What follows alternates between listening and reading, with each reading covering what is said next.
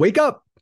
It's the Sleep Unplugged podcast with Dr. Chris Winner, episode 57, Sleep and Yoga. Gotta find a way to flow. Welcome, everyone, to the Sleep Unplugged podcast. My name is Chris Winner. I'm a neurologist and sleep specialist and your host for the podcast. If you're new to the Sleep Unplugged podcast, welcome. If you're a veteran, welcome back. Really glad to have you. It's been a fun week. We had another big episode with Sexsomnia last week. Got a lot of great comments and feedback about it, including feedback from one of our super fans, Little White Dog Properties, who wrote, "What an episode. I must have said wow and oh my God out loud a dozen times while listening." That's great. That is what we're aiming for. And I will leave it to Steve Carell to say that's what she said. Based upon your comments. Really excited that you enjoyed the show, Little White Dog Properties, and really appreciate your fanship. It was a big episode. It was an important topic. We've talked about important topics for the last 2 weeks, sleep and fatigue, Sexsomnia. So I thought we would mix it up a little bit and do something a little bit lighter, but maybe no less important in terms of the relationship between sleep and yoga. Thought that would be a fun topic. If you want to interact with the show like Little White Dog Properties, follow us. Dr. Chris Winner on Instagram, Dr. Chris Winner Twitter, Dr. Chris Winner Threads. You can find us on the Sleep Unplugged podcast page on YouTube if you like. And all of those places have plenty of ways to DM us with messages or communicate with the show. I'm going to spotlight another communication that we had last week. This was from Toxin Free Mom, which is great. I much prefer toxin free mothers over toxin enriched mothers. And Toxin Free Mom said, "Ooh, I'll have to give this a listen. I think my husband has this. My absolute favorite was the time he violently shook me awake. I woke up all scared and frazzled, and he just said, 'I just had to tell you that you're beautiful.'" And I appreciate you reaching out. This was one of the only messages that reached out to me publicly via Instagram. There were a lot of DMs, and I really appreciate them all. I think that this sort of opened up a lot of people's eyes last week to the idea that sexsomnias are not terribly rare, that people have them. People do things in the night that range anywhere from sort of a fumbling, mysterious, amnestic sexual encounter to something that's a little bit more serious or problematic. So I really appreciate all the communications, both public and private. I assure you, I read them all and thought about them all and appreciate them all. Really makes us happy here at the podcast to know that we're reaching people and making an impact. So let's talk about the title. I almost went with a line from an Elvis Presley song called "Yoga Is as Yoga Does," but by God, that song was so bad I could not make the Elvis entry into the podcast and the Spotify playlist. That song was from the movie Easy Come Easy Go, which I believe was Elvis's 23rd movie, and that was from the soundtrack. It's a rough song. He is on record as saying he hated every song on that album. I'm going to read you a little bit of some of the lyrics from this song. Come on, untwist my legs, pull my arms a lot. How did I get so tied up in this yoga knot? You tell me just how I can take this yoga serious when all it ever gets me is a pain in my posteriors." It's wickedly bad, but I thought it should be pointed out. Instead of that song, I went with a song from the group Live, which I was super into in college and beyond, from their what I would call their fifth album. Some people call it their sixth album because they released a sort of an EP before their first album, Mental Jewelry, in 1991. This was from their album V, which was never supposed to be released. They wanted to put out a whole bunch of free songs to their public. This was the time, Napster and everything was getting going. And so they wanted to release all these songs free to the public and call it something like Ecstatic Fanatic or something like that. But anyway, this was from a song called Flow, which I think has a really great message. And one of my favorite lines in any song, "The mouth of God is wide, so let's just fall inside." I've always thought that was fantastic. So we'll add that to the Spotify playlist. If you're new to the show, we talk about some sort of item of music or a group or a song at the top of every show that relates in some way loosely to our topic. And we compile a Spotify playlist. Volume 1 has all the music we talked about from the first season. And I'm going to get volume 2 up online pretty soon, since we've got a whole bunch of songs on there. I don't think we need to wait a year for that to be released. And we'll add flow to it. And I'm debating whether or not to add yoga is as yoga does. It might just kind of wreck the flow of the Spotify playlist and be one of those songs that you're constantly having to fast forward when you're listening to the playlist. So I'm still debating that one. So let's talk about sleep. Big disclaimers here. Sleep and yoga. Of those two topics, sleep and yoga, I consider myself an expert in one topic and not an expert in the other. And I'll leave it to you to decide what I'm talking about. My knowledge of yoga up until relatively recently extended to the pants, maybe. Big fan of yoga pants. Not entirely sure what women wore on airplanes prior to yoga pants.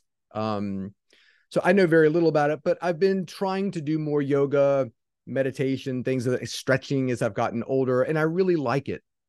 And my daughter is very interested in it. She actually works at a yoga studio in New York. I'll give a shout out to Integral Yoga in New York City. They're a fantastic, incredibly reputable old institution in New York City if you're ever looking for a place to study or take a class. My wife and daughter also went on this amazing yoga retreat, Yoga Escapes. You can find them online as well too. Fantastic to do all these great retreats all around the world. And so they're really getting into it and kind of dragging me along for the ride. And I thought it would be really interesting to look at any available literature about the relationship between yoga and sleep. And again, not an expert on yoga. I kind of view it like cooking. I've eaten Lebanese before, love it. But if you're asking me the right way to do a proper falafel, you are in the wrong place. So a lot of appreciation on this podcast, maybe not bringing the full yoga knowledge. So if I make any mistakes or say anything wrong, please let me know. So yoga, as we're talking about, is the ancient Indian practice aimed at controlling and stilling the mind and gaining personal insight. That's sort of of all the definitions I found, that's the one that resonated the most with me. I also think it's the definition that resonates the most from a sleep perspective. Stilling the mind. How many times have we talked to patients who say, look, I get in bed, I just can't shut my mind off at night. So I like the idea of that being a practice, that being a skill that maybe you don't have the requisite amount of now, but you're working to gain that. And looking at personal insight and maybe even insight as to your relationship with sleep. So I think the logical place, and we'll divide the talk into several groups, how yoga relates to sleep and insomnia. Prenatal yoga is a big one. Obviously, women with child can struggle with sleep. So prenatal yoga has sort of a dual purpose. We can look at yoga specifically in the elderly, who we know population-wise tend to have more issues related to sleep. I also put in some references to fibromyalgia and pain, which we talked about in episode 48, and a little bit of restless leg syndrome. So when we think about insomnia, there's been several studies. It was interesting as we were talking about sexsomnia, just how small that literature base is. I was actually pretty impressed with the literature base and the research base between yoga and complementary medicine and sleep. It was really interesting. There was a 2004 study from Applied Psychological Biofeedback. It was a study called Treatment of Chronic Insomnia with Yoga, a preliminary study with sleep-wake diaries. They looked at 20 participants that were doing sort of a simple daily yoga practice. There was like a 2-week sort of instructional baseline, an 8-week intervention. And they were doing some of this study on their own. Some of it was in person, like in a studio.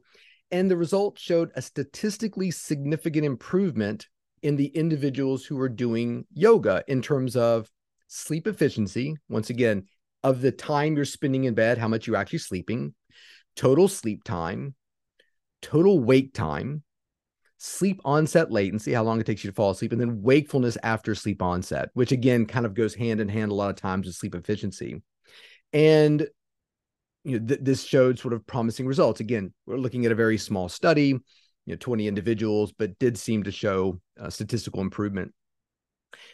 There have been several studies looking specifically at something called yoga nidra, which is what is defined as being that state of consciousness between wakefulness and sleep, which, once again, if you listen to the podcast, we did an episode on paradoxical insomnia, that idea that an individual feels like they're not sleeping that much when in fact they are, but they're kind of misperceiving lighter stages of sleep as being wakefulness. My guess is that yoga nidra state exists in that domain somehow, in some way. So yoga nidra, state of consciousness between awake and sleep. And there's a lot of references to yoga nidra going back, even, Edmund Jacobson, the individual who's credited with sort of creating progressively relaxation, which we've talked about as a means of settling, dealing with insomnia. Get in bed, think about your toes, relax them, think about your ankles, relax them, progress up your body until you fall asleep or you reach your scalp.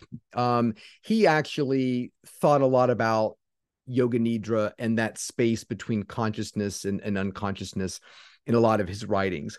And yoga nidra usually there's sort of several steps to it. Sort of the preparatory step as an individual is getting ready to, sort of be in that space. Sort of this resolve. There's usually a mantra that individuals talk about. They're going to resolve to sort of, let their thoughts go and become, put themselves into a different place.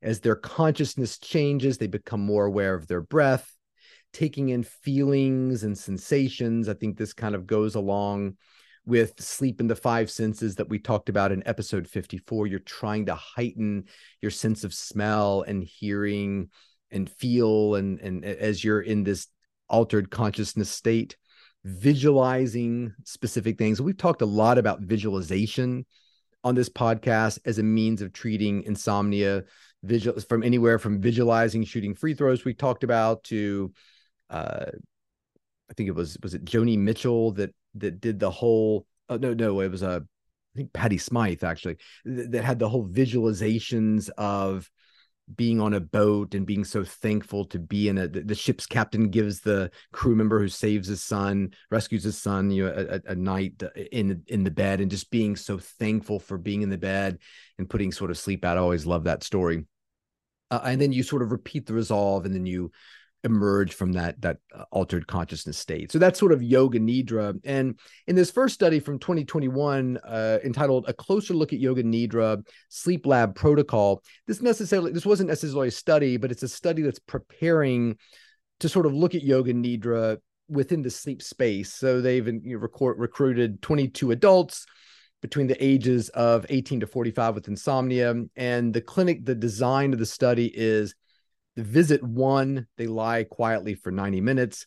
Visit 2, they're randomized to either lying quietly for 90 minutes once again, or having a 30-minute yoga nidra instructional session followed by 60 minutes of lying quietly. So in both cases, you're getting 90 minutes of peacefulness. In the experimental arm, you're getting 30 minutes of specific yoga nidra instruction.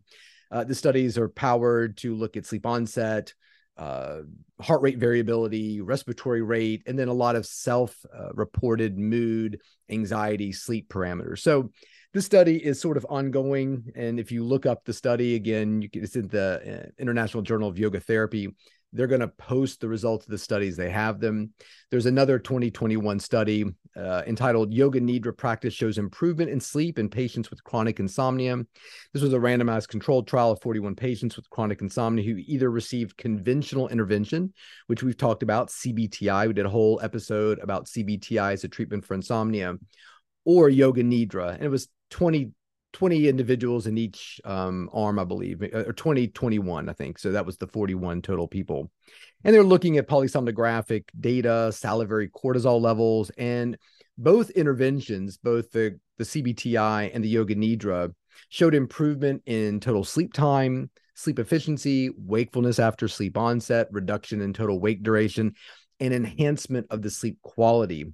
Objectively, both interventions improved total sleep time and total wake duration, and both increased deeper sleep N2 and N3.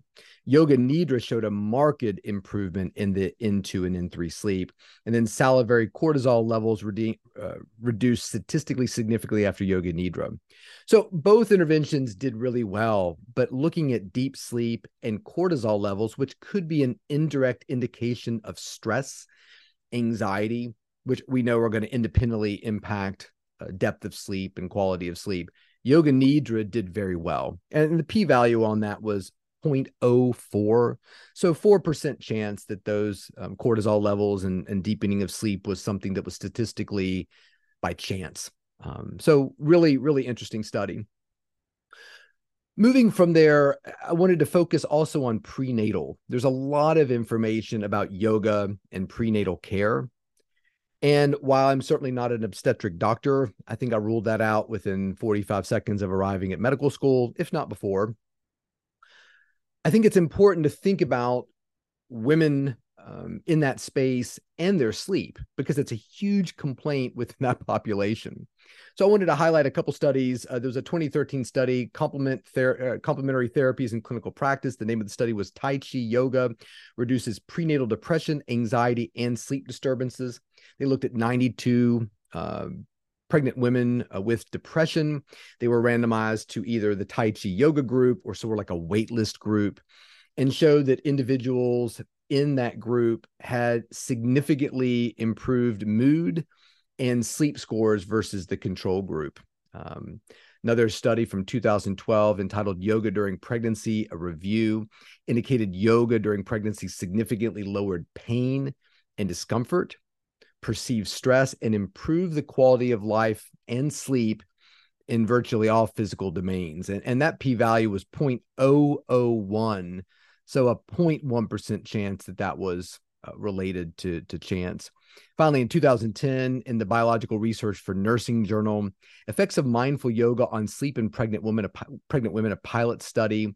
And what was interesting about that study was they really looked at it by trimester and showed that women who began the intervention in the second trimester had significantly fewer awakenings and less time awake during the night and less perceived sleep disturbance versus the baseline of individuals when they were not taking yoga. Those women who began the intervention or began the yoga in the third trimester had much poorer sleep overall despite the yoga intervention.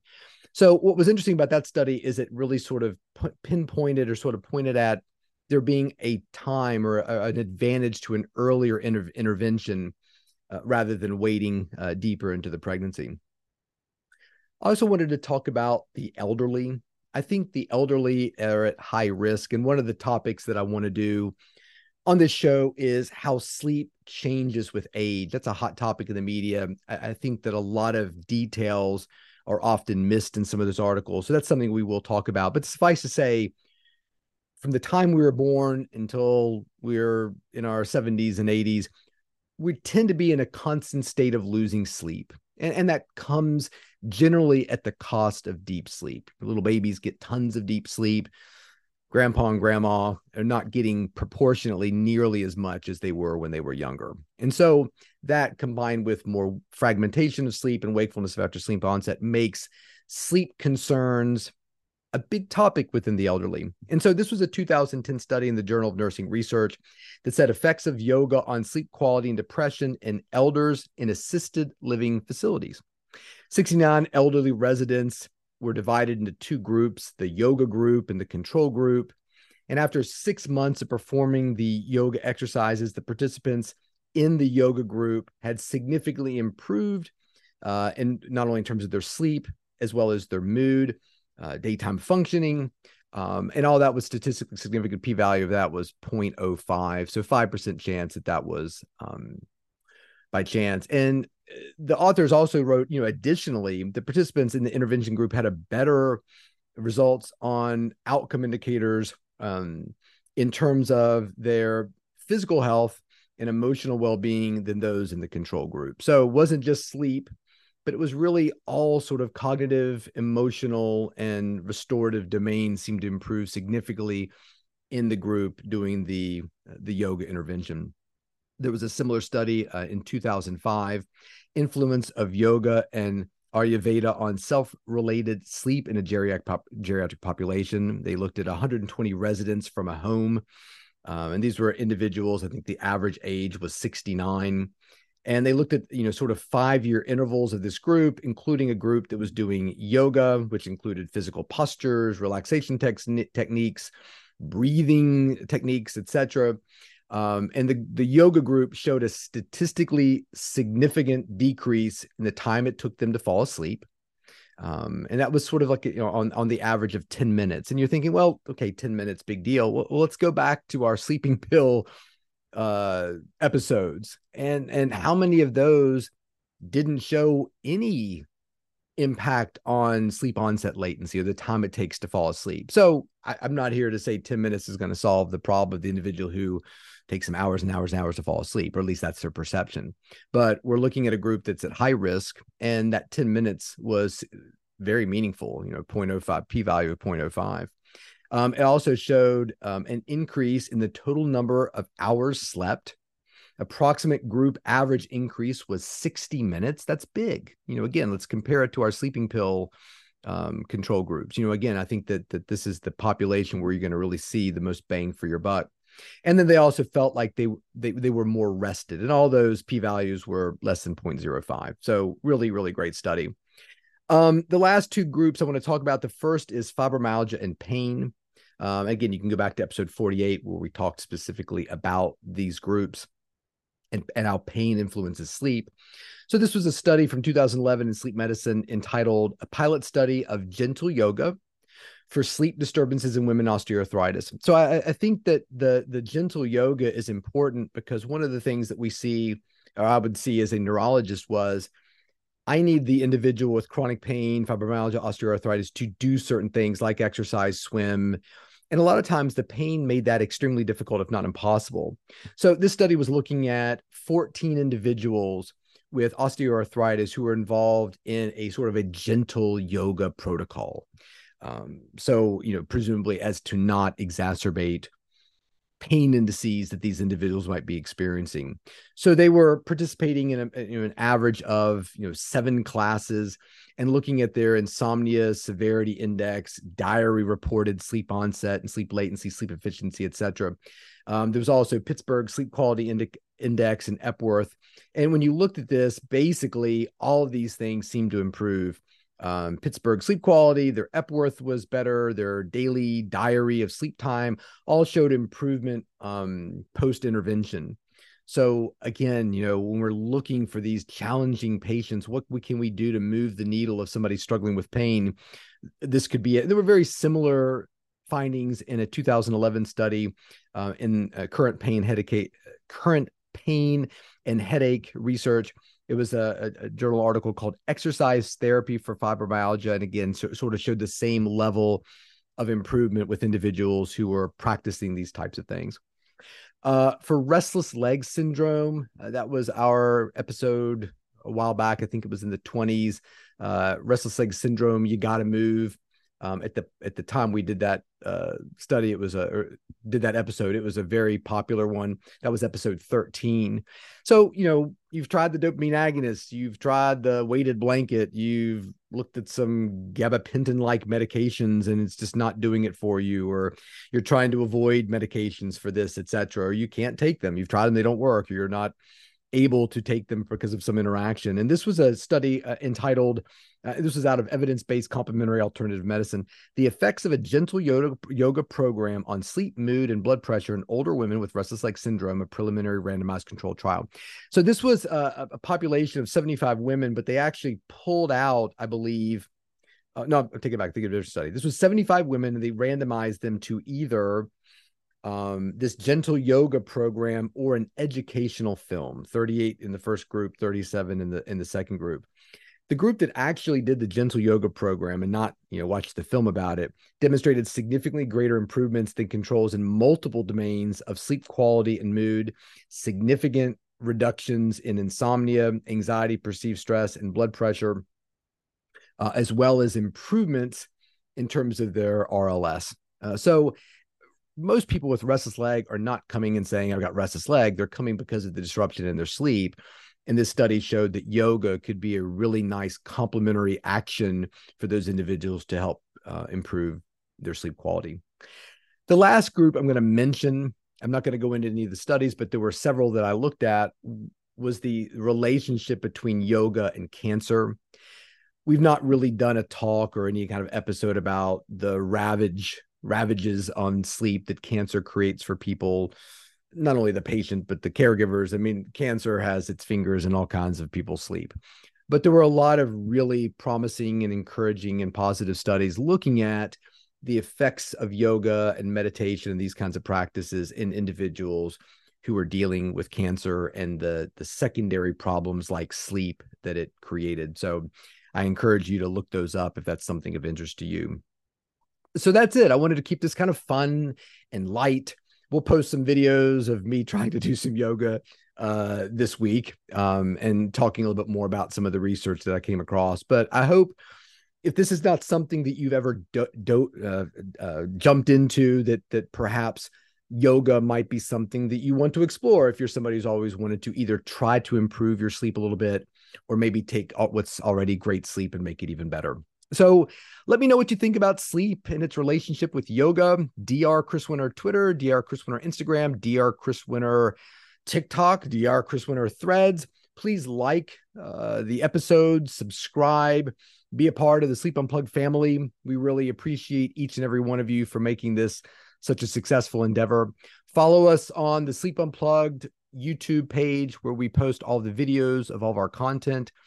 And until we talk again, sleep well. Namaste.